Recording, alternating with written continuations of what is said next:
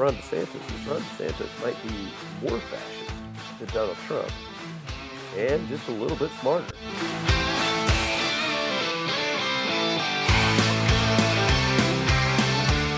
It's not necessarily, we're going to have a civil war here soon, but I'm just saying, if you look at that statistic there, it just shows just because the Civil War is over doesn't mean that animosity just goes away, or you automatically were like, yeah, we were wrong. Hey, I'm so sorry. Yeah, we were wrong.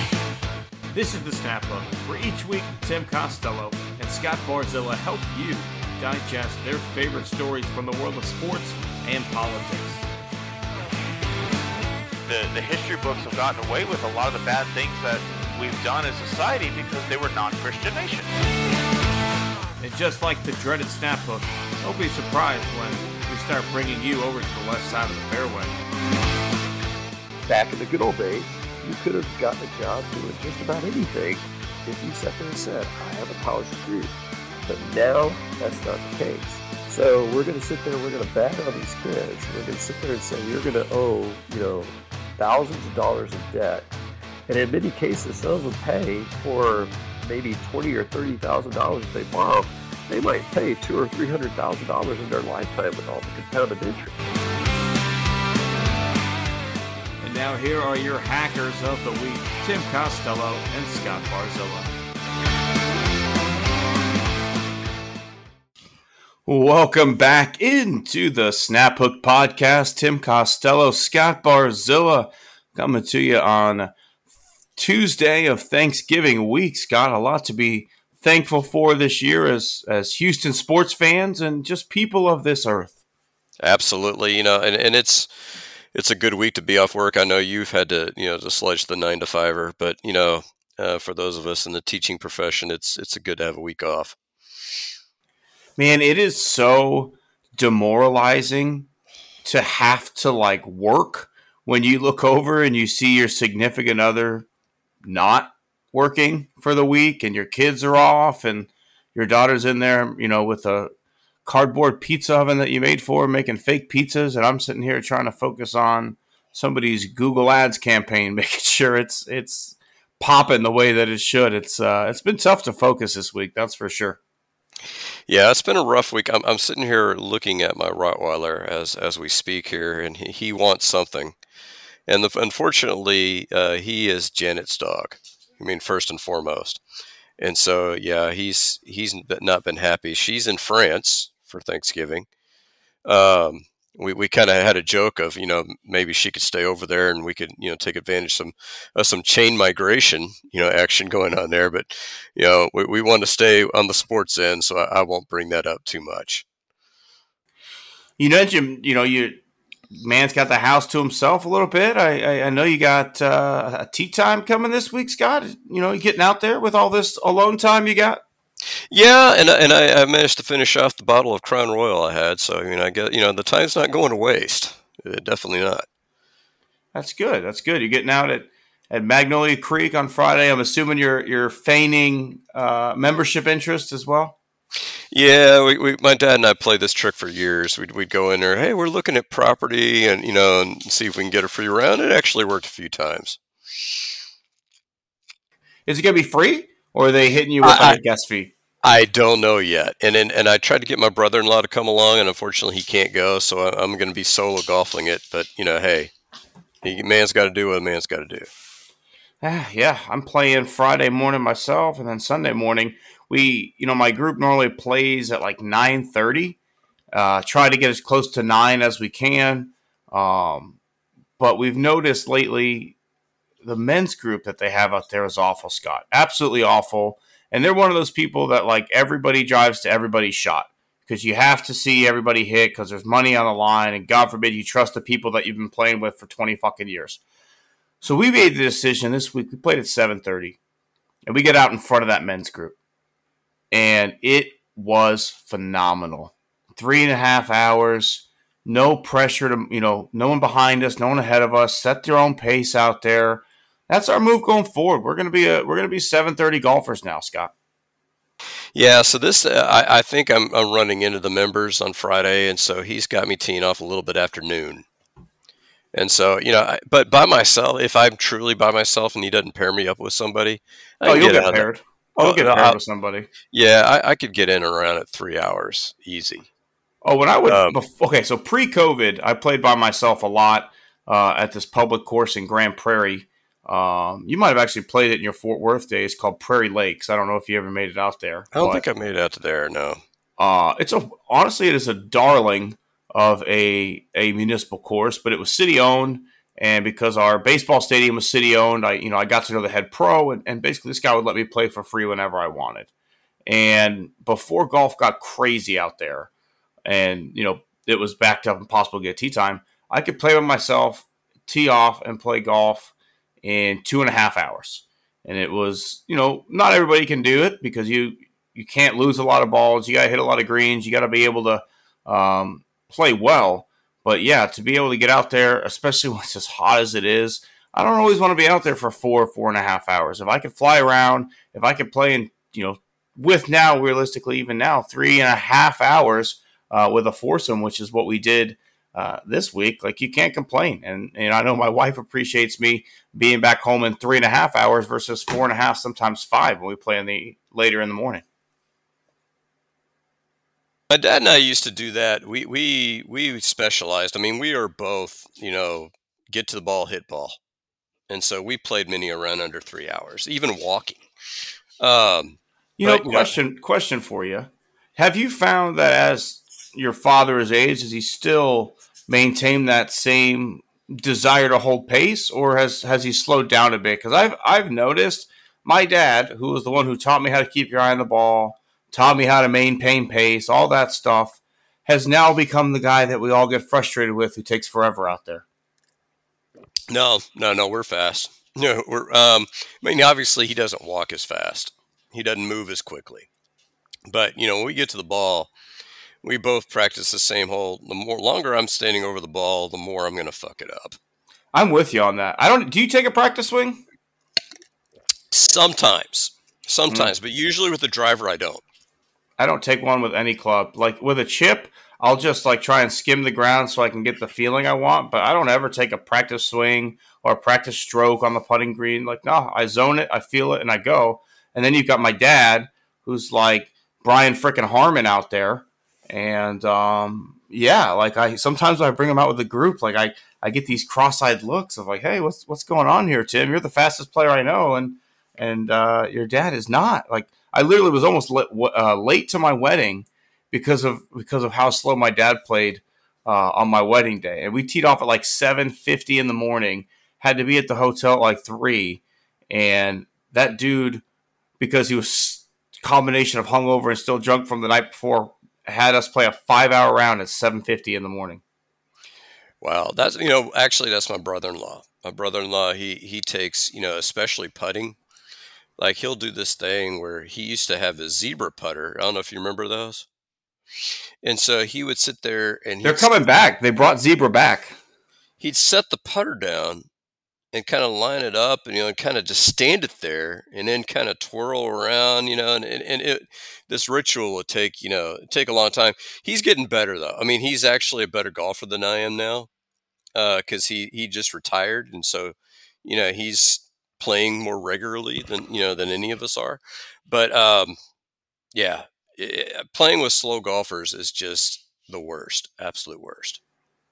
My brother's in that slow category too, and I think he's the kind of slow golfer that is what clogs up a golf course. My dad is just your average hacker, and I think part of the reason he's slow is how many balls he loses.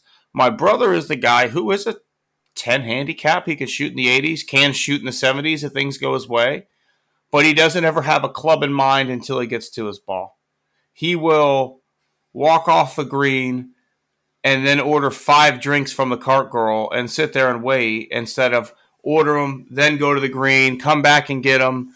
Those are the little things like that clog up a course that a lot of golfers do. I'm not saying it's just him, but a lot of golfers will literally not even think about what club they're going to hit until literally everybody else hits. Then it's their turn. Then they start pulling out the range finder and all that stuff, trying to figure it out. And I don't know.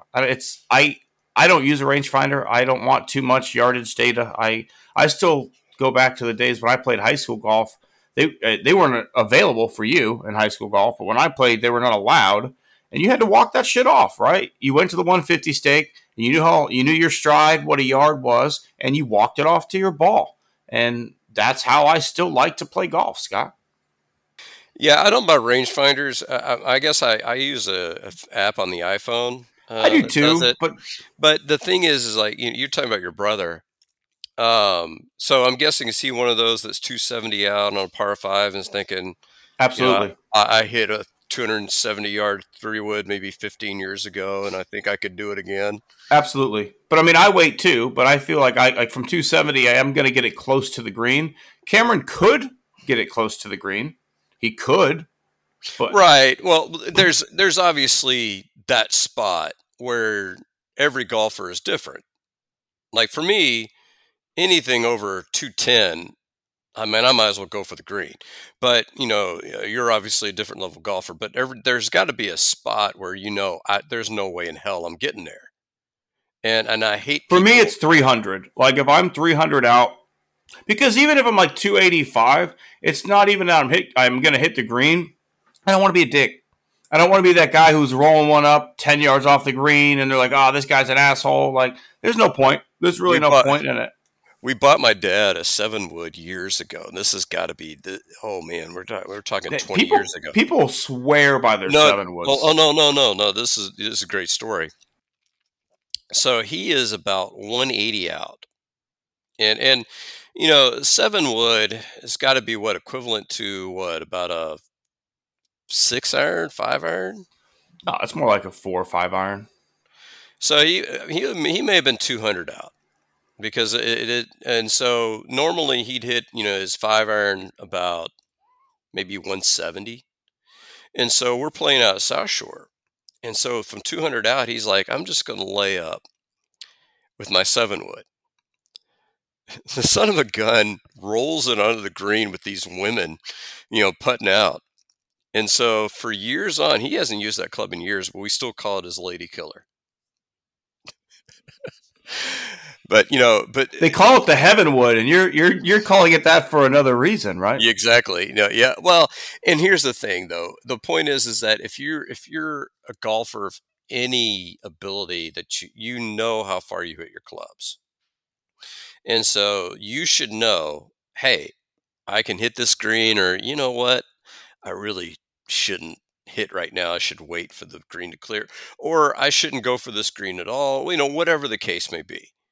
And so I know my clubs. I know I've played enough golf. I've been playing golf for over 40 years. So I know, as I'm riding in the cart, I know what I want to do with that next shot. And some people would sit there and say, hey, you need to take a little bit of time, to think about it. And they might be right in some instances. But I think, hey, I know what I'm doing even before I get there.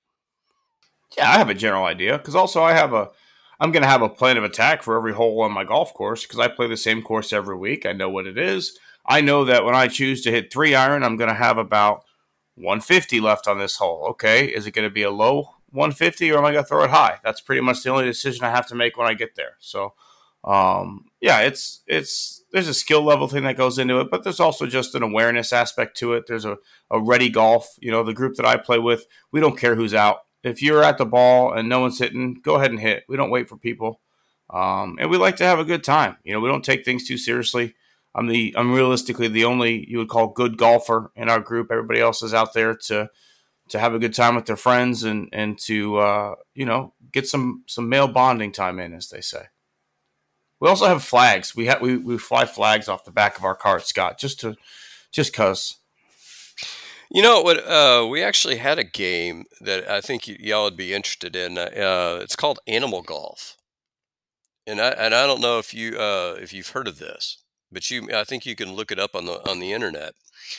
But basically, the whole idea is you get bag tags, and they're bag tag, and you get an animal.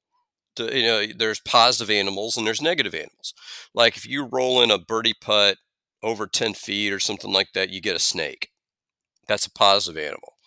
You hit an OB, that's a gorilla. That's a bad animal. And so the whole idea is whoever's holding these animals at the end of the day either gets money or pays out money. And usually the way it works is that the people holding the negative bag tags are paying out money to the people holding the positive bag tags. And it's just whoever the last person is in the round to do it. So, like, if I hit an So OB here we on... go. I've got it right here. The gorilla for any errant shot that lands out of bounds. The turtle for the hit shot that lands short of the ladies' tees. The Oh, yeah. duck, the massive hook or slice that winds up with your ball on the wrong hole. The frog for hitting your ball in the water. The armadillo, when your golf ball bounces or ricochets off a cart path, rock, or solid other object. The woodpecker, a solid loud hit into a tree, someone's house, fence, or other wooden object.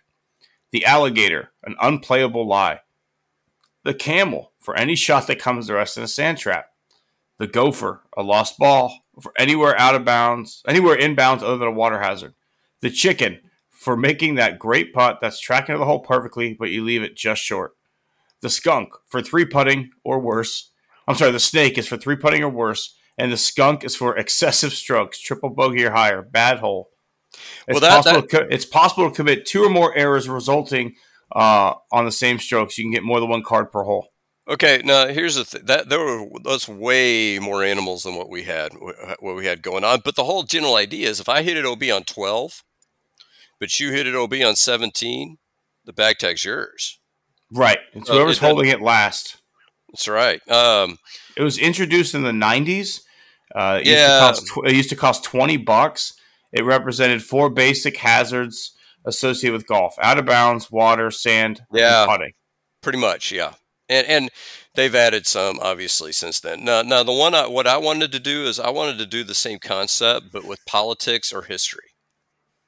Like if you got a Sandy, and you know what I'm talking about with a Sandy, right? In golf or in politics? In golf. Okay, yeah. That's a desert fox. It's an Edward Rommel. And then my favorite is the Everbron. Do you know what the Everbron is? That's the bunker? Two in the bunker. Two in the bunker. So you play it and you can't get out of the bunker. You got an Everbron. When you hit one way out of when you're way out of bounds, is that a Nixon? Well, no, it would have to depend on where out of bounds, left or right. You'd have to be like a Stalin or a Mal, or on the right you'd have to be like maybe a Pat Buchanan or these days Nixon's a pretty good one for out of bounds. He literally would wake up, tell people to nuke the shit out of a country, then go back to sleep, and then not even ever mention it to his staffers the next day. And they're like, "Hey, should we do that?" And they're like, "No." Nixon's the guy. Nixon's the one you give to the guy who you catch shaving strokes. That's what I, because Trump's the guy that you don't catch. Well, did I tell you about? I told you about that one round that I was played in district with the guy from Creek, and I was playing. We were playing at Galveston Country Club, and I don't know if you've ever played out there. I hate that. I hate that golf course. It was kind of a cow pasture, but country club is a stretch for those of you who've never played out there. Well, so we started off on 10, and 10's like this short, really nothing par 4 except it has out of bounds left. And I mean, I want to say it was like 350. It was nothing. And so the guy, playing for Guy Creek, and he's sitting there, dribbles it about 10 feet in front of the tee box. Would have gotten that one where he didn't make it to the ladies' tees. He would have gotten the bag tag on that shot. Hooks it out of bounds. So there's another bag tag. And then, plays it. And we're just, we're matriculating as they would say in football, we're matriculating up the fairway, just a little bit here, a little bit there. Gets to the green, he chips it across the green, chips it on the green, 3 putts. And, I asked him what he got, and he's 5. And I was like, up, 7, keep going, dude. 8. He got like a 12, and this is back in the days when we had to hole out every shot. We didn't get double par. So I think I ended up giving him 9 or a 10 on the hole, and every damn hole was like that. It was a damn negotiation. Oh, I had a par. No, you didn't, dude. Okay, double. I mean, come on. I think he shot like a 135, and it was really like a 160. But what was Creek going to win with a 135? I played on Sunday, and I tapped in for par on 18. I shot 74, and my buddy is like way across the green, and he goes, "Yeah, if I two putt from here, it's an 89." I turn him like, "The fuck it is," and he goes, "Oh well, like if you don't count any of the mulligans that I took after." we I'm like, hey, and you know what, Mike? I'll attest that score on the Grint for you if you really want me to, because all it does is hurt you. Yeah, that's true. Yeah, well. What's funny though is that you mentioned 89. My dad has a painting that he actually had a coworker when he was teaching that would paint on the side, and so you see this guy walking in with his clubs and flowers dropping on him everywhere like roses, and you see his wife, Chino, you broke 90. It was just awesome. But I used to think that's pathetic. Back when I was in high school, but now it's like, yeah, breaking 90. That sounds like a pretty good thing. To me, like that 89 line is the line of like you're a legitimate golfer, right? Like if you can get into the 80s, um, I'd call you a real golfer nowadays. Like if you're out there consistently and you can't break 90, there's a problem, right? Like the guy who goes out once a month and hacks it around, okay, whatever. But if you play once a week and you can't break 90, I think that's when it's time to look yourself in the mirror and say, is this a me problem? And the answer is probably yes. Oh, it's what we call a loft problem, Tim. Lack of fucking what is the last one? Talent. Yeah. Lack of fucking talent. Although, I mean, I can attest to the fact that equipment does make a huge difference. Oh, for sure. And that's and it's a big deal. And it's not only just throwing a bunch of Benjamins at the problem, but really getting the equipment that matches your game, I think is the important thing. Because I know people who've have thrown upwards of $2,000 at a set of clubs, which you can easily do. Because I was looking at the putters, we went to Golf Galaxy, and my dad wanted me to look at putters before he bought the putter for my birthday. And I think there was an Italian brand. Is it Peretti? No, it started with a B. Bettinardi? Yeah, Bettinardi. That's not an Italian brand, but well, it's an Italian name. It's made in Chicago. But it was, he's a big supporter of the Donald Trump campaign. Well, that's a good thing I didn't get that putter then. I have several of them. I've had several Bettys. It's a $350 putter. Yeah, and they're up there with Scotty Cameron as far as like brand wise. Although I was telling my dad this, you think about this: what club in your bag do you use the most? It's the putter. If you're going to spend big money on one club, the putter is the one that absolutely makes the most sense to spend it on. Because realistically, Scott, if you're a realist with yourself, you're not buying that many putters. And if you love a putter, it's going to stay in your bag for 20 years. There's not really a scenario where a guy who plays a lot of golf is going to keep the same driver in his bag for 20 years. And that driver's $500 nowadays. So you know what? Spend the money. If you're going to spend big money and buy a brand new club, the putter's the one to do it on. Well, that and you're hitting a driver 14 times. And you're hitting a putter, you hope, about 30 or less. Some of us sometimes hit it a little bit more, but then that's kind of the whole deal, right? If you're putting it 36 times, because you're consistently missing 5-footers, that's 5-6 strokes you're costing yourself in a round versus a driver. The difference between, let's say, a great driver and a good driver. I mean, how many shots are you talking in a round of golf? Do you mean as a person or a club? No, like someone's a great driver of the ball versus a good driver of the ball? No, I'm talking about the club itself. Like if I hand you a good driver and then I hand you a great driver, I feel like if you give me, let's call the great driver, the one in my bag right now, right, where I've got it custom fit to me, where I hit This week I hit 13 or 14 fairways. Or you give me, let's say, my buddy Rogers driver, which is just a stock PXG stiff flex driver, right? Nothing customized about it. I might not hit as many fairways. I might not get as much distance, but I think after the second or third hole, I'd figure out how to swing it and I'd be okay. Versus if you gave me your putter, the cheating putter that it is that allows you to anchor. I do not anchor that sucker. You anchor. If you gave me the fucking brooms, if you haven't seen me play golf. You don't know if you gave me your janitor's broom of a putter, I would not be able to figure that out for 18 holes. I'd have 50 fucking putts out there. Now, what I want and what I asked for, and I don't think I'm going to get it because I don't know, my dad just doesn't. I mean, he should get the reference, but he doesn't. Is I want to keep the long john putter in the bag because I'm only carrying 10 clubs right now. So to get that new putter, but get a long john sock to put over it. Just so on the 18th hole I can say, Spalding, this calls for the old Billy Baroo. I mean, because you remember that thing was covered. He had that whole putter like covered with a sock. I mean, it was just, it was spectacular. And he made the putt. I mean, the Billy Baroo worked. He did make the putt. He absolutely did. I guess my question is, though, are you committing to leaving your cheating ways and putting like the rest of us, or are you like literally going to like carry two putters, like one for short putts and one for long putts? I'm going to carry two putters, and I'm just going to putt whichever. I'm going to play the hot hand, Tim.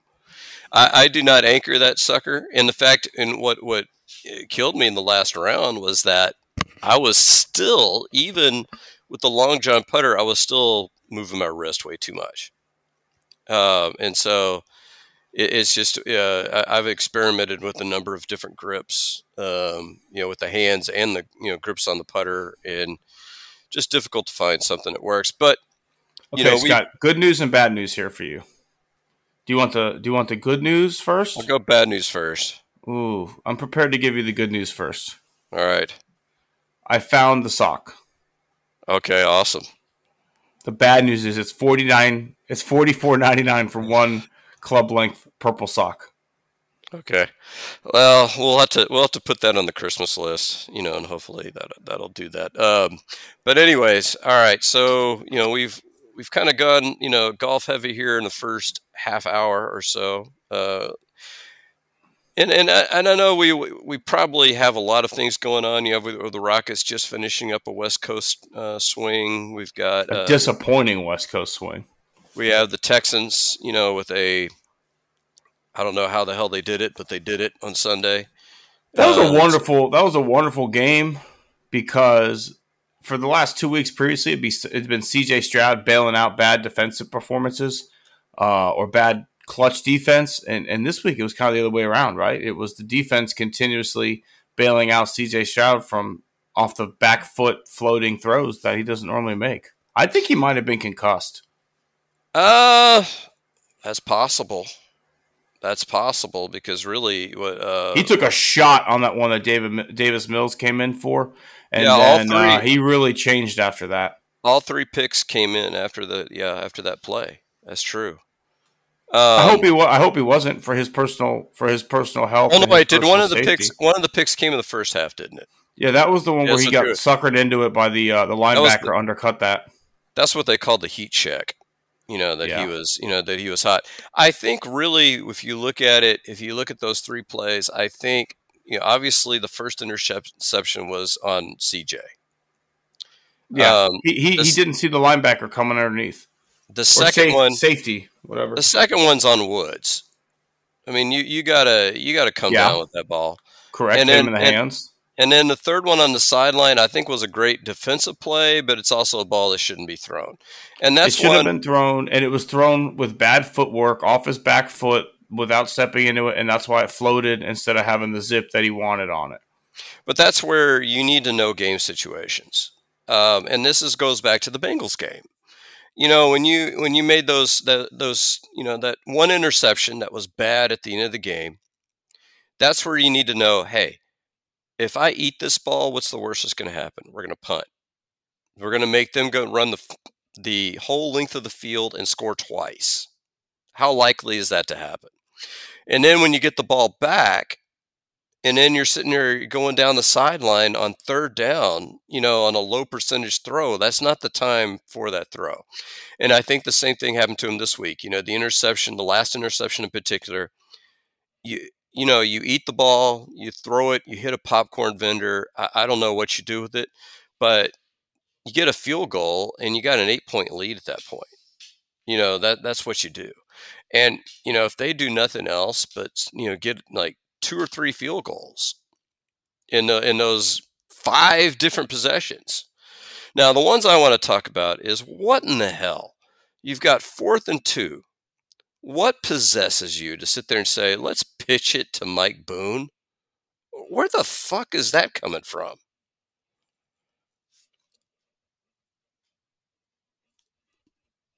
Yeah, sorry about that, Scott. Yep. As soon as they did it, I was like, "What the fuck was that?"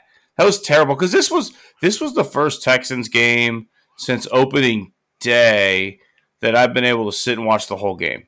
Because also part of the reason I'm enjoying playing at 7:30 again now is because I'm back in time to watch the Texans. When I tee off at 8:30 or 9:30, I'm missing first quarter and a half of the game, and when we sucked, I didn't care. But now it's just like, I'd like to watch the game.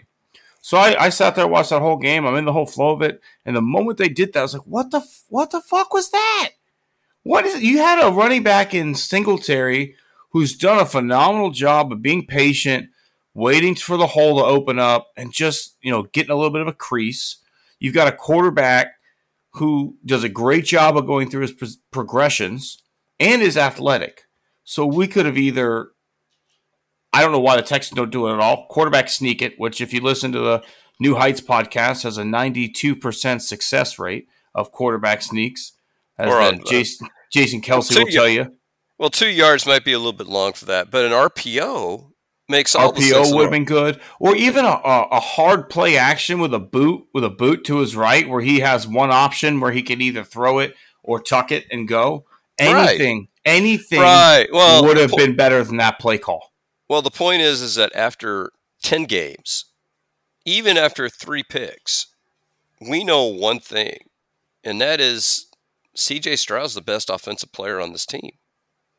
You got to have the ball, and the same thing is when you're handing it off to your fullback on a 3rd and 1. That was questionable. That was questionable too. 3rd and 1. What are you doing? Why are we handing the ball off?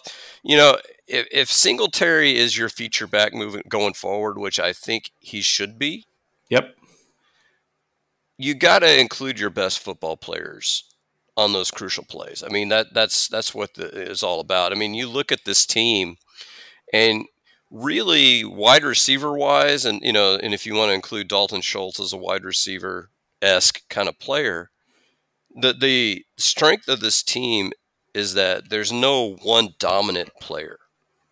But it's Stroud, really, finding the open man and taking advantage, and, Tank Dell, all five of them being a man among boys. I mean, that guy, that touchdown at the end of the first half, I mean, the throw, the throw was wonderful to get it over a defensive back. And he had pressure coming in his face. He couldn't step into it and follow through the way that he normally would. Yeah, I mean that. So to me, moving forward and going this week, and I've been, you look at the data, everything points to the passing game has to be featured this week. Everything. The Jacksonville Jaguars are 3rd in the NFL in rushing yards allowed, with the 3rd fewest. They're 27th in passing yards allowed. Now they have 11 picks, so that's something you have to kind of look for. But, the thing is that if you block up Josh Allen, I don't know who else is really getting to the quarterback on that team. And I don't know. They've got one good corner, Darius Williams. Outside of him, who do you want to leave open one-on-one on this team? Particularly if we're able to get, if we're able to get everybody back. Yeah, if we can get Noah Brown back, because that's Yeah, That was missing for this offense last week too, Scott. But if who, you have him and Tank on the field at the same time, that's a lot of explosion. well, that and Nico Collins, because Nico Nico Collins too. wasn't there whenever Noah Brown and Tank Dell were going off against the Bucks. So who do you leave one-on-one? I mean, that's really the big problem if I'm facing this defense, is that I have a feeling that the running game is not really going much anywhere. The Bengals are terrible against the run. The Cardinals are not much better. So, yeah, we gained over 100 yards, but when we start playing big boy teams, I think that running game's going away. But you're a defensive coordinator, Tim. Who do you decide to leave open one-on-one? I mean, I don't know, Scott. I mean, it's Dalton Schultz probably is one of them. Is the one that scares me the least. Are you covering right? him with a linebacker? I mean, that's I'd probably rough. have like a safety one-on-one with Dalton Schultz. But you pull a safety up, and that's one fewer safety, to leave back. And so if you're throwing out Nico and Tank Dell, I mean, on deeper routes. that's what you want. Like, let's look at what I consider, in my opinion, the best receiving core in the league is the Eagles, where you've got A.J. Brown, you've got Devontae Smith, you've got Julio Jones there, and then when healthy, Dallas Goedert too, right? Like, you can't double everybody. And I'm not going to say the Texans are at that level, but what you're hoping to have is a team that is full of explosive players, that it is, Bill O'Brien used to say this, and at the time I was excited for it because Kubiak would do the same shit every week. But when O'Brien got hired, he said, we're going to focus on matchups. We're going to be matchup based. And it never actually became that. But like, that's what the Texans can do. If there is somebody who is weak that game, CJ Stroud will pick them apart and let them rip. But you know what? Like, it doesn't have to be the same guy every week. Noah Brown was a mismatch for 2 weeks. Noah Brown went off. This week, Tank Dell was a mismatch. Tank Dell went off. Like, it doesn't matter who it is, because I think you've got a team without a lot of ego, but a lot of raw talent. I mean, at this point, Robert Woods is the worst receiver on the field. Well, I'll tell you what, and what I watched, I don't know if you watched Monday Night Football this week. I watched some. I couldn't take much more of it.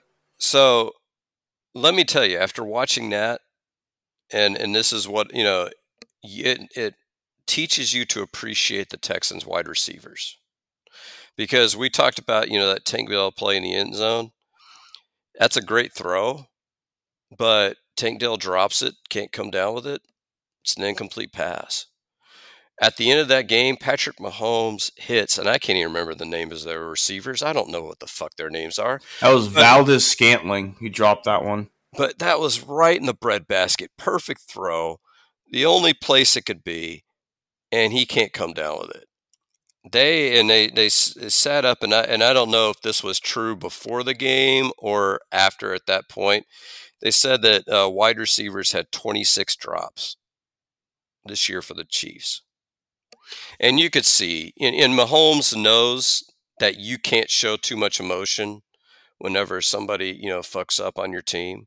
But you could tell he was exasperated. He was just like, what the fuck do you want me to do? And then the fourth down play after that, I don't know if you saw that play.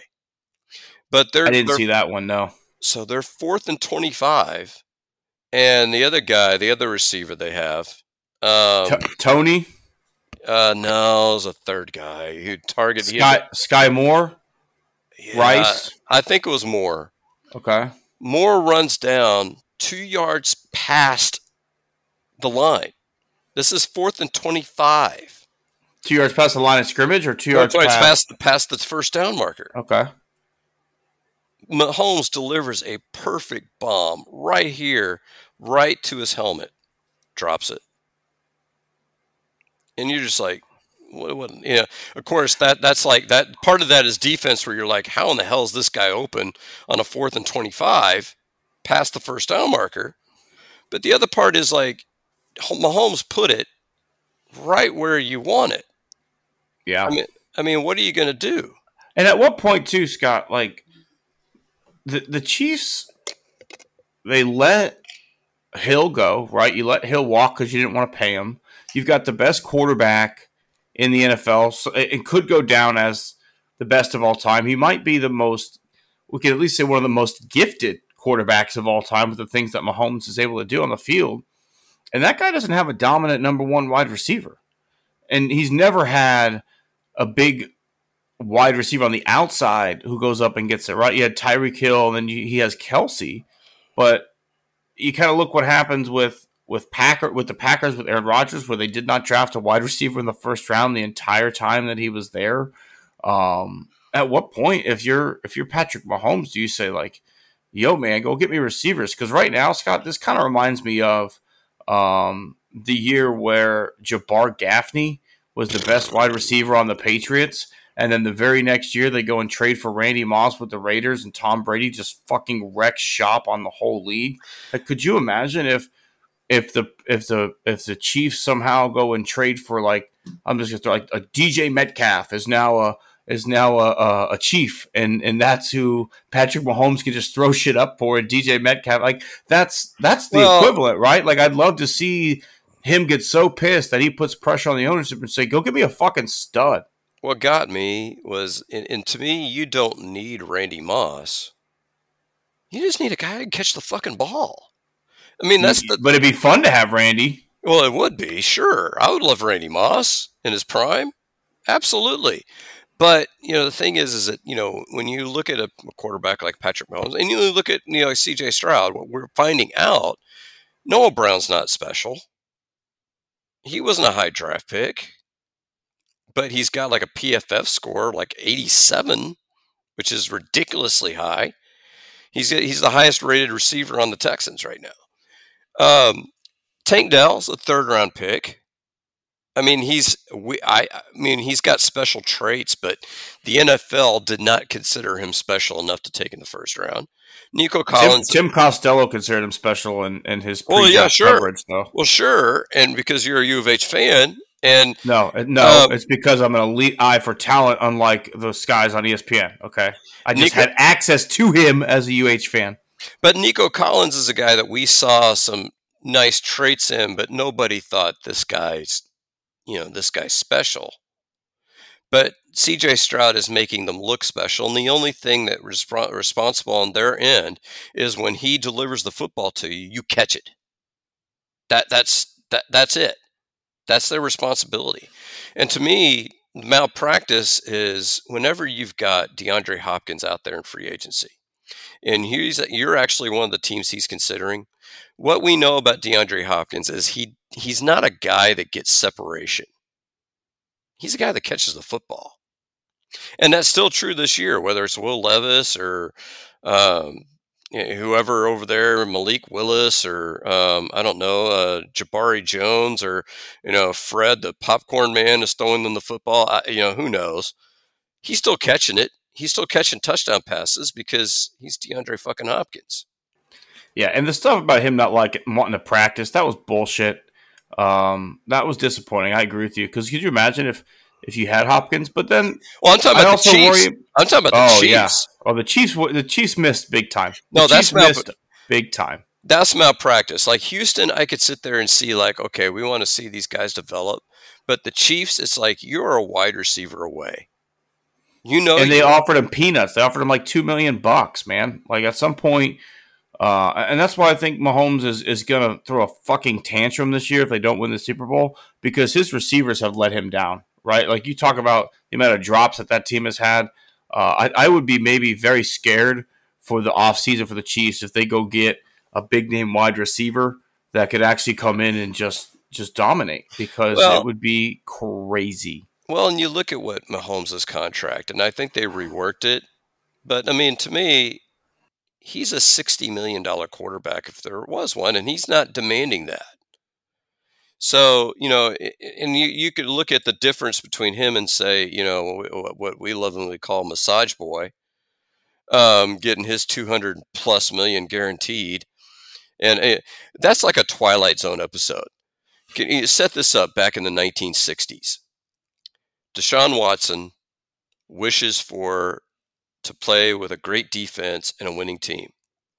And he gets it and he's on IR.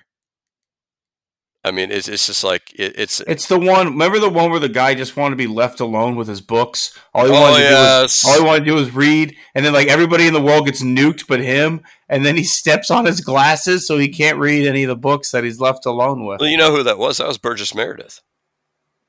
Oh, okay. That Mickey. was That's Mickey. the penguin, Mickey as well. Yeah, Mickey. The original penguin from the TV show. Oh, sure. Yeah, and Mickey. You know, for Rocky. Yeah, everybody knows that. Um, but yeah. So that's for me. The Chiefs are the ones that blew it on DeAndre Hopkins. I mean, and DeAndre Hopkins really has to look at. I think at the end of this contract, maybe he'll be ready to go to a place where he can get his ring. He's not getting it in Tennessee. He had to know that. Oh, but I think for some reason, Scott, people thought Tennessee would be good, and I don't get it. I think we saw last year at the end of the year what Tennessee is. I think they got hot a little bit with Tannehill and Derrick Henry when the Texans were down. And at the end of the day, if we want to be realistic, as frustrating as the last 2 years were for the Texans, when the Texans are a well-run organization, the AFC South has traditionally been the Texans to win or the Texans to lose since like 2010. If you go back and look at it, when the Texans have a good quarterback, they tend to win the division. Yeah, especially when you consider the fact that when you go back to the Andrew Luck days, and the Peyton Manning days, the Colts were the main competition. And I think the Colts, on balance, have been, the Texans' biggest competition in the division. It hadn't been the Jaguars. No, the Jaguars had 2 good years in this entire time. One with Blake Bortles, and then they paid him, and that was a disaster. And last year was the first year where you thought maybe Trevor Lawrence has some promise, but I don't think Trevor Lawrence is that good. Like if you were to tell me right now you could have Trevor Lawrence or C.J. Stroud, taking CJ 10 out of 10 and twice on Sunday. Oh, no. Yeah. No, you take the bird in hand. I mean, I think but we know what they both are, right? We know who both these guys are as quarterbacks at this point. Well, I think, and what we've learned this year, I think more than anything, is that so much of the NFL is not just about the skills of the quarterback. It's about the quarterback and the play caller together.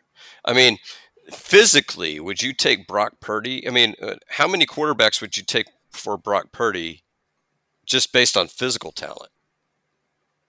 Probably a lot, man. But also, Brock Purdy is got more weapons on offense than anybody else in the NFL. Well, sure, but that's the whole point, is that if you look at the games where Brock Purdy had players missing, he couldn't go make the plays needed to get guys open. But when he's got CMC, Kittle, Ayuk, and Deebo Samuels all on the field at the same time, it's like the scenario you said to us. You can't double team everybody, and you count on one of your athletes to go make a play. Yeah. And you're a point guard at that point. You're a pass first point guard. You're not a playmaker. You're John Stockton. The question is, and the Jaguars reporter, I do 5 questions every week, and I do it with the opposing teams, basically their version of me. And so the question he asked me was, how many quarterbacks would I take right now over Stroud? And I think Mahomes is a definite. And I think, Burrow. No, I don't know. Burrow. But see, the thing is that so much of that is injuries. Well, so much of that is who's calling the plays. Because to me, I'd think long and hard about Justin Herbert and Josh Allen in terms of physical talent if you allow me to pick the play caller. Because the problem is, I think those guys are in horrible situations in terms of play callers, particularly the Chargers. I think Brandon Staley is dead man walking, and they need to bring in somebody there who can actually look at both the offense and defense and go like, damn, look at all the talent in this room. You have to be an idiot to mess this up, which they got. Josh Allen. You saw it this last week, just when they had, Joe Brady calling plays for the first time. They were better. I don't know if they were good because, their opponent wasn't good. So to me, so much of it is about, you got to look at the physical talents, but you also got to look at what talent is around the quarterback and who is calling the plays, who's designing the offense, and are they designing it with the quarterback's talents in mind? And that's just like a magic thing. Like, there's quarterbacks I think some people would swear by. I laugh every time a Cowboys fan talks about how, Dak Prescott's really going to turn the corner and he's going to perform well in the playoffs. And I just, I think I probably lose my lunch at that point, laughing so hard. But, Aaron Rodgers, he was a guy for years who didn't have the right play caller.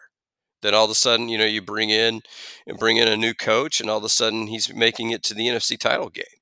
So it just depends, who is your guy.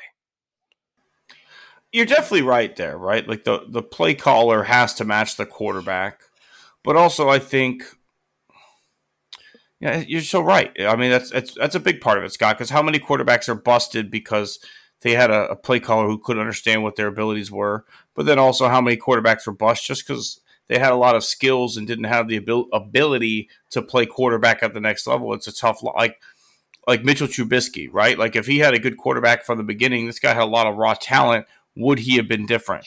Same for Justin Fields. If the Texans got Justin Fields and worked with him the way that they're working with C.J. Stroud right now, would we be seeing a different Justin Fields out there? I don't know. But I tell you right now, there's not more than two quarterbacks in the NFL I'd take over C.J. Stroud right now. Mahomes is one, and we can go back and forth over a bunch of different guys at whether or not maybe you'd want him or not, but I can't think of more than two guys. And Josh Allen is one that I think he's his. I like C.J. Stroud's personality type more than I like Josh Allen when it comes to my quarterback. I want that humble sense of confidence that C.J. Stroud has. Um, they always talk about the Joe Montana story because I did just finally get my wife to watch Draft Day the other day. But, he tells that story about Joe Montana needs to lead a drive down the field against the Bengals, and you can cut the tension with a knife. And he looks over, he goes, "Hey, you guys see John Candy's here tonight?" Like that's the kind of thing like I could see C.J. Stroud like, "I got this. Look, hey, man, Paul Wall and Bun B are here," something like that. Whoever a Houston version of that would be. But I don't know. Like, I just feel like Josh Allen is not that guy. I feel like he has consistently failed at the highest stages, and you could say it's the play caller. But you know what? Like, I think CJ's play calling could be better too, and we're still seeing this level of success from him. Now, imagine if you had a guy who, and maybe they will become in sync, Scott, right? Maybe as this, because it's gotten better. I think the play calling has gotten better here in the last couple of weeks as far as maybe mid game, late game. I'd make some adjustments on how we hold on to the ball. But, opening up the playbook in the beginning and the middle of the game has been better, and we're doing less of just handing it off on first and second down and giving CJ third and longs. So we'll see. Slow it could get better, but I do think there's maybe 1 to 2 quarterbacks over CJ Stroud, and that's it. And I don't think a lot of Houstonians would call you crazy for that. No, and I think what I like about CJ is actually not even what's happening on the field. Because if you were just to stack athlete, arm strength, arm talent, athleticism, there's probably a dozen quarterbacks I'd pick over CJ Stroud. But I think he maniacally prepares. Like, I don't know if you've watched it where they've shown like what his pregame rituals are.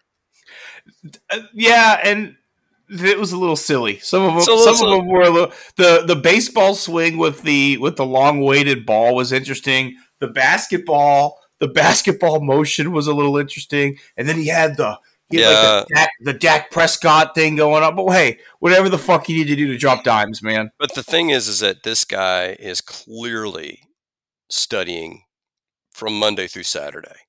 I mean, it's clearly absolutely. It's clearly, and he knows that this is what his body needs to activate, right? Like, he's done the research to say this drill does this drill does that, this warms up this. So, like, yeah, I'm going to laugh because it looks silly, and it did look silly. But at the end of the day, he knows I might make a throw from this slot, and if I warm it up now, I'll be able to make that throw. You can watch And the thing is, if you watch Kyler Murray on Sunday, I am not sure there is a better athlete at quarterback in the NFL. You could argue Lamar Jackson. You could argue Jalen Hurts. I don't think there is a better athlete at quarterback. But is he a top 10 quarterback? Hell no. See, and I found And myself going even worse than that. I watched that game and said, Kyler Murray is not an NFL quarterback. That's what I took out of that. But the thing is, he like just looking at how elusive he was. That touchdown he scored was just sick. You're just like, you had him, and you got just held. Well, yeah, that true. Yeah, that's that. But the thing is that two other guys had an opportunity to get him, and they couldn't. And so, but and that touchdown he threw was impressive. The joke I said at the beginning was, it's just the Texans are playing so many primetime games, they're just not used to playing at noon. And so I don't know. Did you see we got flexed back Yes! into noon? Yes! 17 noon games! Yes! In order to have better nationwide coverage, we're going to flex you back to your original 12 o'clock spot. However, I think in week 13 or 14, they said that they may flex somebody to Monday night, because I think that game is like a horrible. The whole thing, like, and this, we talked about this last week. We don't need to belabor the point, but why are the Jets even on? Why? The Jets should have nothing but 12 o'clock games going forward. It's like, the Jets are if the Jets could play at 9 a.m., like I'd prefer that. Right, get it out of the way early. Get this shit done. Put the Jets in London for the rest of the year. No, put them at 9 a.m. at the rec center. They'll be fine. It's so bad, man. Like, I specifically mentioned the Jets and Giants in our scumbag last week, but like, here I am again. I go to my in-laws' house. They're my mother-in-law's from Buffalo, so she's a Buffalo fan. And who am I watching again, Scott? The New York fucking Jets. Like, are you kidding me? I cannot get away. I cannot get away from this fucking team. And then on Friday, imagine you're the regular sports fan. Not us, real men who play golf on a Good Friday. Oh, no, not Black Friday. It's not Good Friday. But imagine if you're given that choice of, do I go out shopping with the wife and kids against all those people, or do I watch the Jets? God, that's a whole Henry story ready to be written right there. I have never been Black Friday shopping in my life. I've never haven't done it. Yeah, but you know what? If my choices were those two things, it might be time. It might be time to try it out for the first time, because I am doing everything I can at this point in my life to not watch another Jets game. It's fucking terrible, and it took them so long to bench Zach Wilson. It is finally happening, but man, they are fucking awful to watch. Awful. And every week I can't get away from them. Normally I'm a red zone guy, but like, my in-laws don't have red zone, and my wife's my mother-in-law's parents were in town from Buffalo, so of course they're wanting to watch the Buffalo game. And it's just like, if I see those fucking Kelly green jerseys or whatever color green it is one more time, I'm done. I'm ripping the TV out of the wall. Okay, so we've hit the positives, which is the Texans, which, if the season were over today, would actually be a wild card representative in the AFC. And if the season were to be over after we beat that fucking Jaguar ass on Sunday, we'll be a first place division winning team. That's right. So moving to a up and down season so far for your Houston Rockets. Yeah. And I texted you and I said that I think we found our team's kryptonite, and that is just, quite frankly, the road.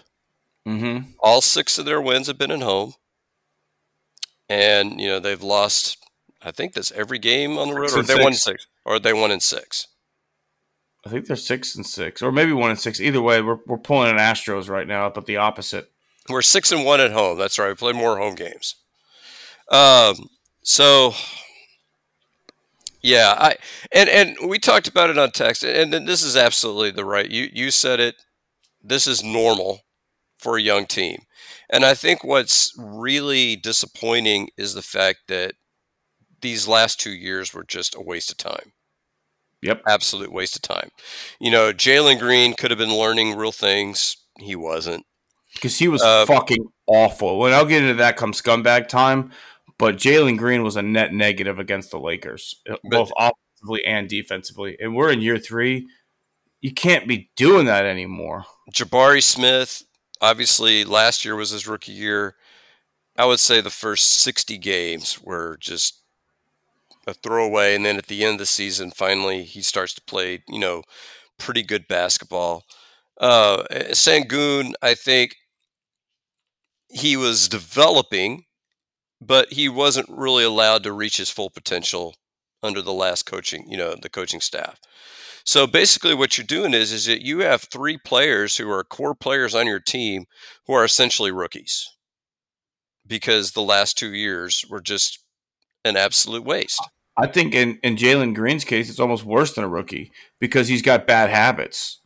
Yeah, and you've got to now break these bad habits. Because for me, you know what? Like the Clippers game, that was a great fucking basketball game. Number 1. Number 2, we got robbed, and we talked about how much we respect the NBA for their 2-minute report, and you nailed on the head, Scott. When they came out and said they missed these calls, I was still pissed. Even though they admitted that they missed it, I was still annoyed because the Rockets should have won that game. But also they didn't hit their free throws. And you know what, James Harden, I respect him. I'll never hate him because of what he did. And he hit a shot with the game on the line that, you know what are we going to do, right? He stepped up in our face and hit that shot. Okay, whatever.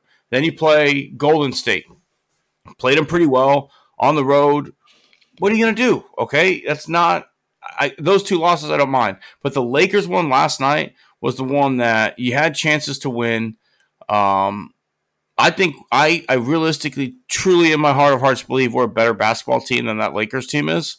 Just because they have LeBron James doesn't mean they're a better basketball team than the Rockets are. And Jalen Green's lack of defensive effort really cost the Rockets last night. But the problem is you don't have a solution, right? Like it's not like you can bench Jalen Green and play somebody else at that 2 spot because you invested a lot in him as your future as your future star of this team, that when he's not playing well like that, who do you play there? You can go maybe Aaron Holiday and be undersized at the 2. You can play maybe Cam Whitmore, but then you're playing another rookie in that scenario. There's not really a great option when Jalen Green's deciding to give minimal effort on the court on where to get good minutes from. Yeah, hopefully when Thompson gets back, maybe he's an option at that spot. I think, you did miss the one key difference between the Lakers game here and there was they had the unibrow back. And so, but even then, it's a tight game, even with him. Yeah. And so I guess my point is, though, is that I'm okay with losing these games if learning happens. Absolutely. That's what has to happen. And and what you look at, and we talked about this, and we got to keep, belaboring this point. Van Vliet and Brooks are professionals. They are absolute professionals. And you look at Van Vliet, both in the Golden State game and the Lakers game is dishing out more than 10 assists. I mean, that's you He's want. He's got like a 9-to-1 assist to turnover ratio right now. He is playing the kind of point guard you want. And the thing is that if these kids will pay attention, he's showing them that you show up and you play a certain level of basketball every night. Because Van Vliet doesn't score 20 points every night. I don't think he's capable of it. But what he is capable of is showing up and doing what he can do, which is take good care of the basketball and make good decisions with it. This team is dying. This team is dying for a dead-eye off-the-bench three-point shooter. A 3-and-D 2-guard who could come in and give you 20, 25 minutes a game. Because you know what happens if in that game last night you had a guy like Mike Miller to come off the bench who is a pretty solid defender, will hit open threes. And you know what? Jalen doesn't have it tonight. Okay, we'll go to our backup 2-guard who's a 45% three-point shooter and plays good defense because Fred Van Fleet does such a good job in the pick and roll with Sengun. There's a lot of open looks for guys at the top of the key from for Sengun on that pick and roll to kick it back out. You remember We don't have the 3-point shooting. You remember John Barry? Oh, yeah. Barry would be a nice one. John or Rick right now. I would take either one. Well, I don't know if Rick is available. Who was this? No, it was John and we had the son. Brent. We had Brent and John were both his sons. We had both of them at different points. With the Brent Rockets. Barry, slam dunk champion. So I was about to say former slam dunk champion. But yeah, either one. Or what if you had in our date we had like Carlos Delfino, or we had Freddie Garcia, or Garcia was here for some of those tough guys off the bench who could knock down threes and play good defense at the end of the game. If you had another bruiser you could put in there with Dylan Brooks, who could like, that's at the trade deadline. The Rockets need a guy who can give you 20 to 25 minutes of 3-and-D play off the bench at the 2 guard, and you could have someone Dylan Brooks could be a Bash brother with, something like that. Well, you have Oladipo's contract now. That a team could absorb it if they want to get rid of if they want some dead cap, and if they had a long-term contract for a guy that's good but not great. That would be a good way to facilitate such a deal. I was going to say, Brent Barry, you're going back to slam dunk champion, or we could, as Snapper Jones would call it, it's the winner of the 1997 throwdown contest. I don't know if you ever caught him, with a throwdown, but yeah, I think the 2 guard spot is kind of a key. After Jalen Green, I'm hoping Thompson can get back and play some minutes. And to me, just throwing his Whitmore, jump shot is terrible, though.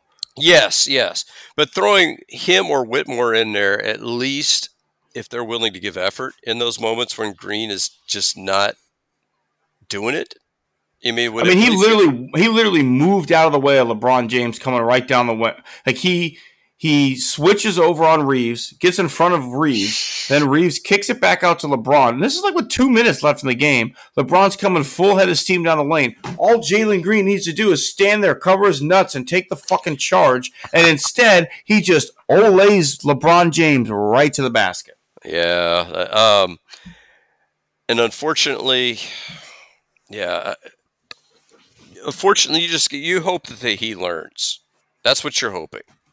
And I don't know. I don't know if he's going to. He kind of reminds me of a guy that could turn into like a Devin Booker type. Devin Booker is not capable of being the number 1 star on a championship team. He may even lead the Suns in scoring this year, but he's not the best player on that team. Kevin Durant's the best player on that team. They're not winning a championship unless Kevin Durant is healthy and is the best player on that team. But Devin Booker can score. And I think that's where Jalen Green is at. Jalen Green needs an alpha dog who is going to, keep him in line, but allow Jalen Green to score. And I don't know if that guy's on the Rockets right now. I think Van Vliet's a good leader, but I don't think he's that kind of an alpha dog. I think he's a good, very good role player, borderline all-star, not quite there. The guy that needs to take that step and become that guy, because I think he's on the roster, it needs to be Sengun. Yeah. Sengun needs to realize, Sengun right now needs to look in the mirror and realize, I have the potential to be a top 15 player in this league, and I need to do everything I can to hold my teammates accountable. Because you know what? Like, Shaq wouldn't let that shit happen. Shaq called people out on the court. And I'm not saying Sengun is Shaq, or I'm not even saying he's Hakeem. But you know what? Hakeem would not let effort like that fly. Hakeem would rip you a new asshole if you didn't play defense on the court ahead of him. Yeah, the second thing I think is what you is the bugaboo with Sengun. Because I think you could make a solid argument that he's a top 20 player now. I think when you look at it, it's hard because, he doesn't rebound like a traditional center does, but the last couple of games he's had double-doubles. And he's still dishing out 5-6 assists a night. I think if you looked at advanced metrics like, usage rates, and you looked at things like that, I think Sengun, you can make an argument, is a top 20 player. What he isn't is that guy that's going to hold people. I just don't think that's in his personality right now. Maybe he develops into that. But to me, Akeem mellowed over the years. When he came out, he was an absolute hothead. But, he found Islam and he found an inner peace. And that's really what propelled him, I think, to the next level. It wasn't him becoming meaner and more of a stern. It was him taking a step back from that. Now, he stood up in Vernon Maxwell's face when he needed to. But the key thing is that Sengun, you need somebody else. This roster is missing just one guy, and I can't even pinpoint who that is right now. But that one guy who is a good player and can get in Green's face and sit there and say, "This is the way we play." I completely agree with you. It's not there right now, but I don't know who's out there. I mean, we can see. And I don't know if this is something you get mid-season. And it could be something where maybe it's just going to take some time for Van Vliet and Brooks to get through to him. Maybe they're the right guys for him. We don't see what's going on behind the scenes, and so we don't know what conversations are being had, in timeouts or in the locker room or at practice, between the different guys on the team. Maybe they are, getting in his face and saying, we can't have that from you and win. Maybe that's happening. It's hard to say. I agree. I completely agree with you. But Scott, even though they did lose those 3 games and things haven't taken off the way maybe we wanted to, I still think there's a lot to be thankful for, not only with this Rockets team, but the city of Houston sports scene at all in totality. We look back 1 year ago today, and we had one legitimate sports franchise in this team and 2 laughingstocks. Where nowadays, here in 2023, going into 2024, we've got one legitimate championship contender, one team that could get hot and win a championship, and one that is showing a lot of promise in building a contender. So I think, let's take a moment here and talk about some of the things that as Houston sports fans, we have to be thankful for. I think, number one, you mentioned, those 3 teams. I am absolutely thankful that the adults are back in the room.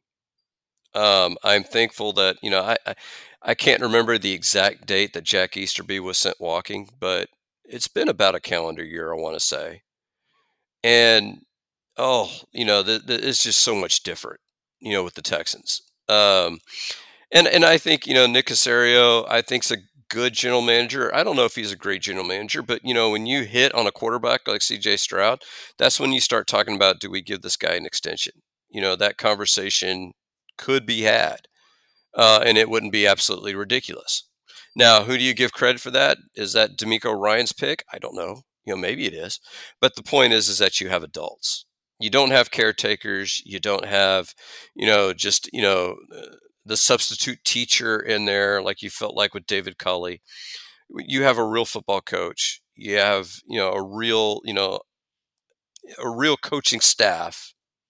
And this is the same thing is true with the Rockets. Doku is absolutely worlds better than what we had here before. And I don't know if Rafael Stone is the guy for the job. We've debated that back and forth. Maybe he isn't. But at least it seems like on game day, you have an adult sitting there on the bench who knows what he's doing and is putting the right guys in at the right moments. And if you do that with all 3 of your teams, and we've debated that about the Astros, but we have a manager we like. Now, moving forward, if you're putting the right guys on the field in the right situations, your chances of winning just go up a ton. And we've seen that this year, just this last calendar year. And I think it is a ton to be thankful for, just at least on my count. I think you're absolutely right. And to add to that specifically, I'm thankful for Hannah McNair.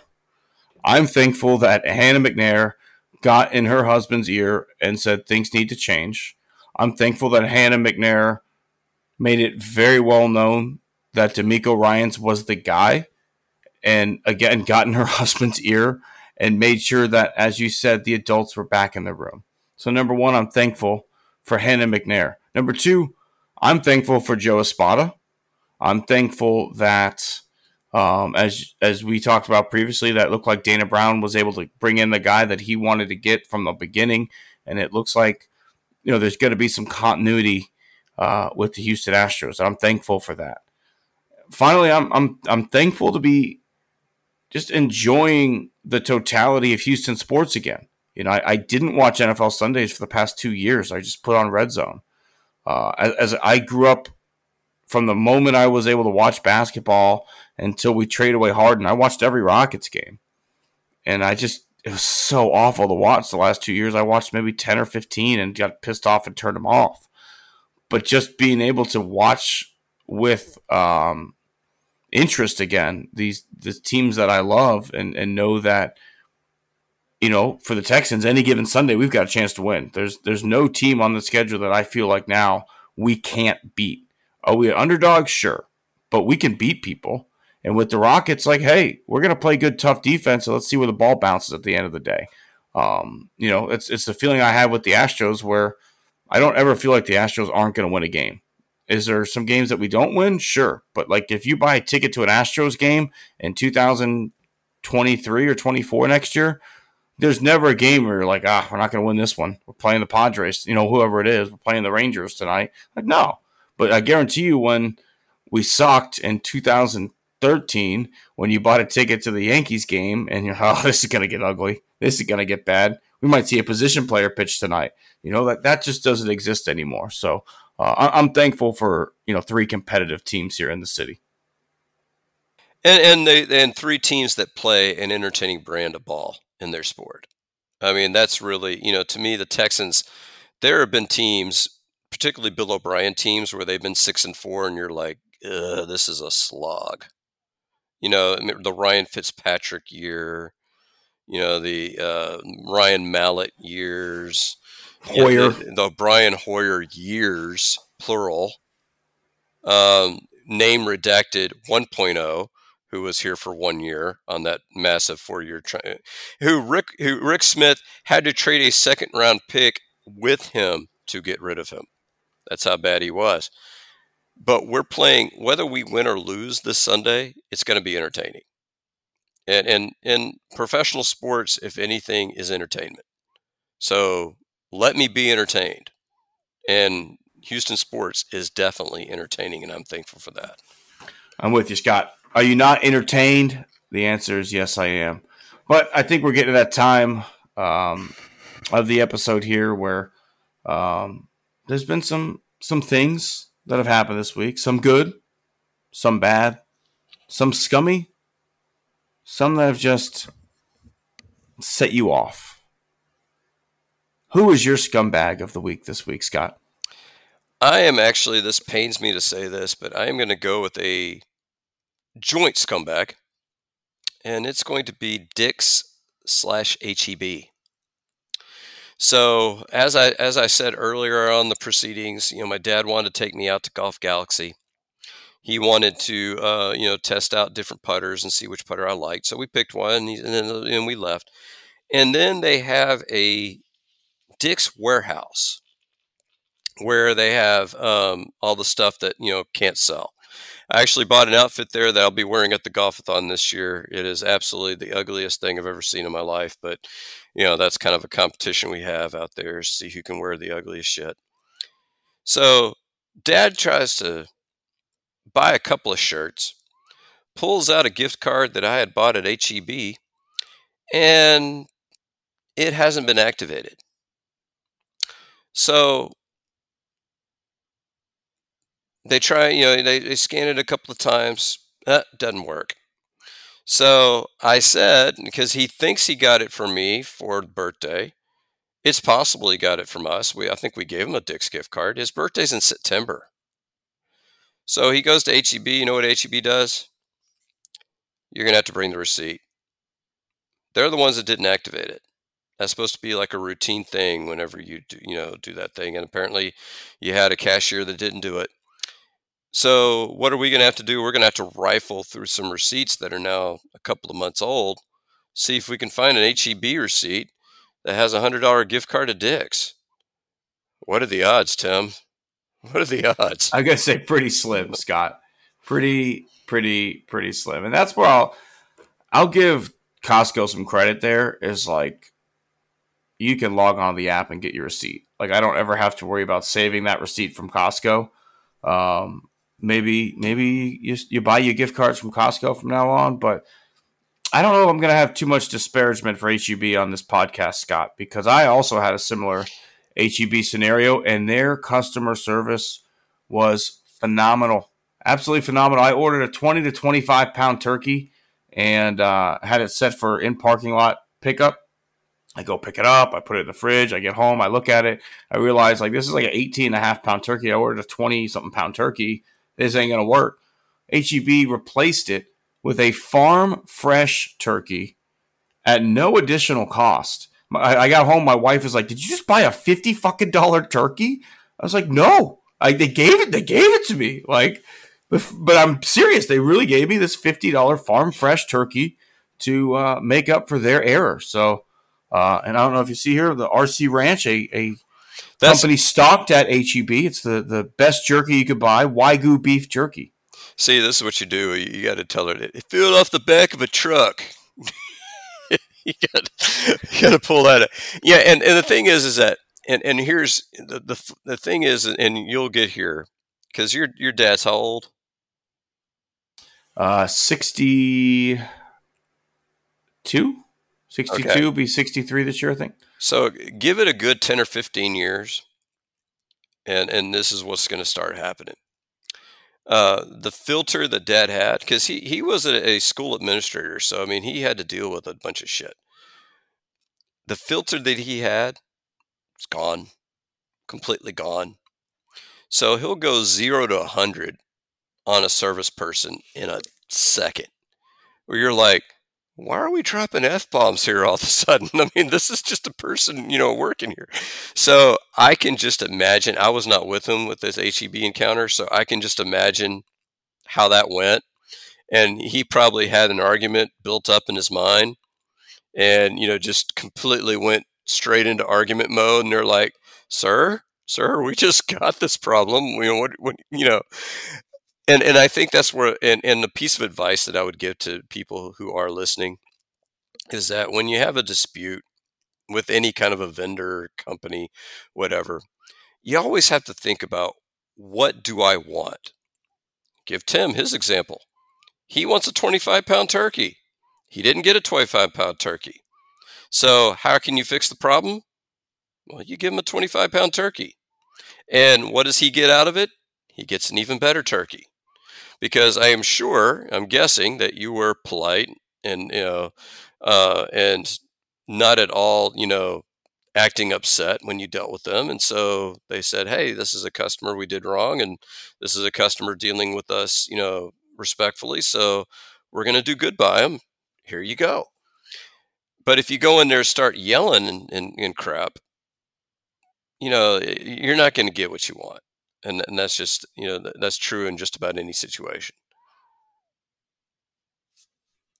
It is, and I've worked hard to be better at that because I frustrate easily. I really do. And my wife has heard me talk to people on the phone, like customer service people on the phone, and she, like, when I hang up, she's just like, that was not okay. And she's like, hey, it's you're right, but with HEB, I managed to stay calm because also I love HEB. Like all I wanted, you're right, all I wanted was the size turkey that I wanted in this scenario. Or even back in the day, Scott, before iPhones were a thing, you used to be able to call bitch at AT&T, and if you did it long enough, they just send you a new phone. So when you say, what do you want? What I wanted was the new BlackBerry. So I'd call and I'd say, this phone sucks. Like, I can't do this. I can't do that. I'm going to go to Verizon. And they're like, no, you can't leave Verizon. What would it take to have you stay? Oh, man. Well, now that you mention it, the new BlackBerry sounds pretty good. Okay, but we can send you a refurbished version. Works for me. Well, what's funny? I was going to tell this story. I've lost it exactly once. So my parents got me, they got me a DVD for Christmas. I can't even remember what it was, but it was a DVD I already had. So I'm walking into Best Buy. And what do you do, Tim, when you walk into Best Buy and you have a product that you want to return? You walk to customer service. Or no, Well, don't they have to like put a little something on it though? yes. And see what the person who was supposed to do me that little something was not paying attention. He was like jarring. He wasn't even doing his job. So I, like a reasonable person, went straight to customer service. I have this DVD, need to return it. Either get a refund or a replacement. They accused me of stealing it. And so, and I was like, we're not going to replace it. And so I say, okay, I'll just take it with me then. And they said, nope, you're going to have to leave that here. And it's like, so wait a minute. I come in with a DVD because this guy's not paying attention. You're going to take the DVD from me that was my property before, and you're not going to give me a replacement. And so I basically threw it at him. And then the security guy then started doing his job and escorted me off the premises. But what's funny is that Why didn't you tell him to check the fucking cameras? Hey, go look at your fucking cameras right now. Watch me walk in with that DVD. Well, no. What's funny is, so I told my dad about it, and he called them, and so they called me back and said, can you come back into the store? And then, they're basically being nice at this point, except for the manager, who was manager on duty. Is like, what's your problem? And it's like, well, fuck you. But I was able to get a replacement DVD, so, the problem was eventually solved. That's the only time I've really ever lost it in a customer service situation. But I was going to say, I have heard tell, though, the problem with your cell phone plan is that I've heard carriers dropping people who have excessive complaints. They've actually done that before, where they'll sit there and say, we can't satisfy you. You're no longer a customer.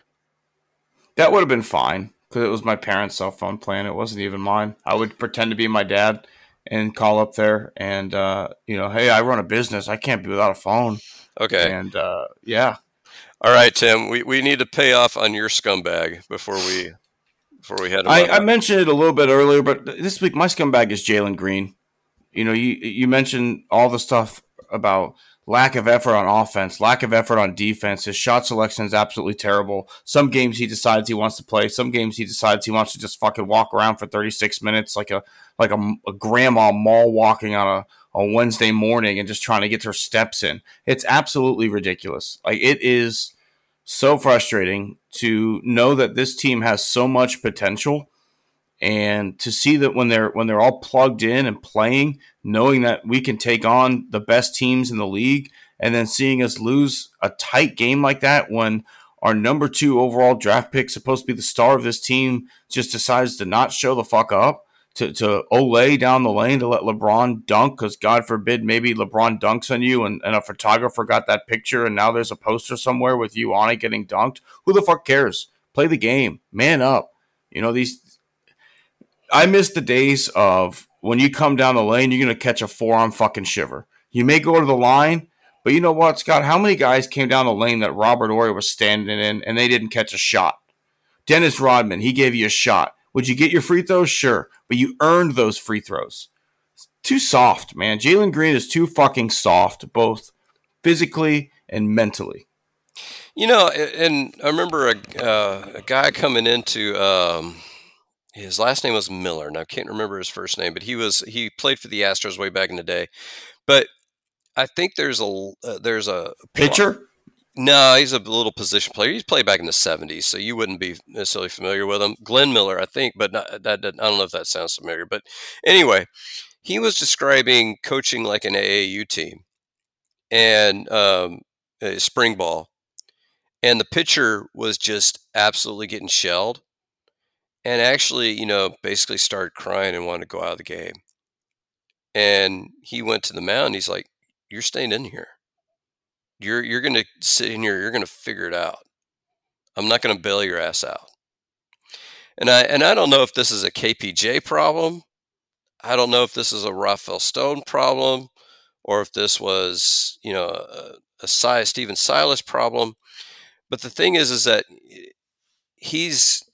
I don't know if this is the way he was from the very beginning or if he learned this, from the wrong people. But the thing is that what have we said about Fred VanVleet?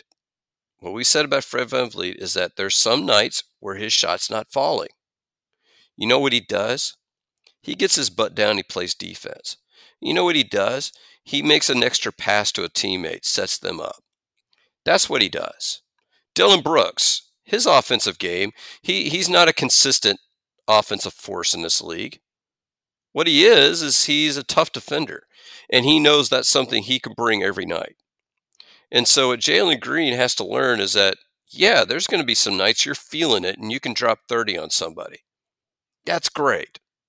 There's going to be some nights where you can easily drive past a guy because he's got the speed to do it. That's great. There's going to be other nights where that doesn't happen. Could be because your shot's not falling. It could be because, maybe they're playing tougher defense on you, or they're playing, a different kind of defense where you're not able to drive past them. Okay, these things happen, but what you have to do is you have to figure out what is a play I can make that can help my team win. And I don't know, Tim, maybe you have better ideas than me, but I don't know if that's just him or if that's something he's learned as a Rocket that's, coming from the wrong sources. I don't know. I think it's a little bit of both, because I think at the end of the day, Scott, if you look at the best basketball players of all time, or even the best basketball players that have come through Houston, when the shot's not falling, they find other ways to help the team win. When it was James, look at James Harden. When James's shot wasn't falling, he would assist other players. He was great on the pick and roll, the alley-oop game, and he found a way to get to the line to try and get his shot in rhythm or just put points on the board. Because you know what? James had bad shooting nights, and he'd still score 25 because he shot 15 free throws. Jalen Green does not get to the line enough, and he doesn't know how to draw fouls effective enough to do that.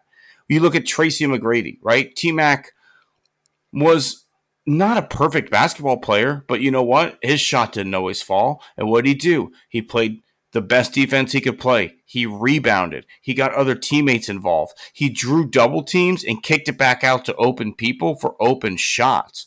And Jalen Green just doesn't play winning basketball. Every good player or every effective player in the NBA has one thing that they can hang their hat on no matter what that can help a team win a basketball game. Right? We mentioned it with Dylan Brooks. If the shot's not falling, he's still going to play balls to the wall effort defense. Fred VanVleet, if the shot's not falling, he's still going to do his best to set up other players, and he's not going to turn the ball over.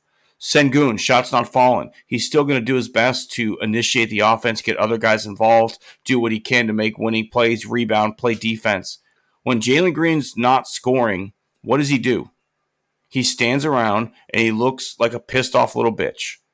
When it's not flowing for Jalen Green, he doesn't make winning plays. When Jalen Green's scoring and he's feeling it, then he's willing to give that effort.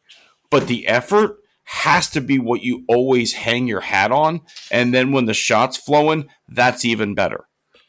But you have to find a way to affect the game positively, even when your shot's not flowing. And even if that's just driving and kicking, because you've got the speed to get past people, and now you can kick it back out to a corner three. I don't know, but you have to figure out what it is that you do every single night that regardless of whether or not you're scoring the basketball, you're still helping your team win. You're absolutely right, Tim. 100% on the nose. So it looks like, you another good episodes here in the bag. But before we do, let's pay it off. Where can the good folks find you? I am at Tim_Costello10 on X. You can find the show on Facebook at the Snap Hook Podcast on Facebook as well. Be sure to like us and reach out to us. We had a big increase in listeners here in the last month. So if you're one of our new to the show listeners, we're excited to have you. Be sure to like the page. Give us some thoughts on what you enjoy about the show and what you'd like to hear us talk a little bit more about.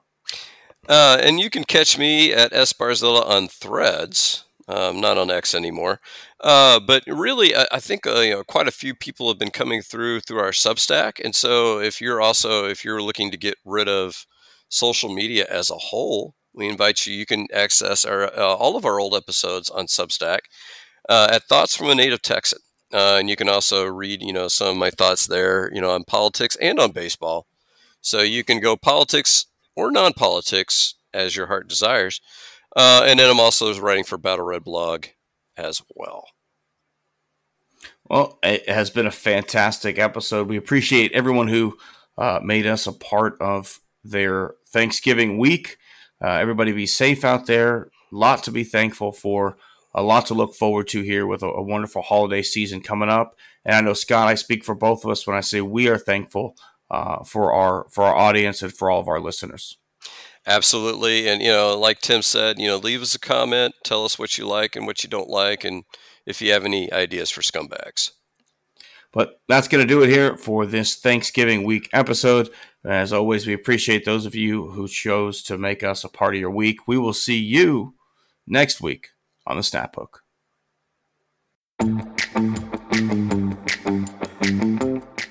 Thank you for tuning into the Snap Hook and making Scott and I a part of your week.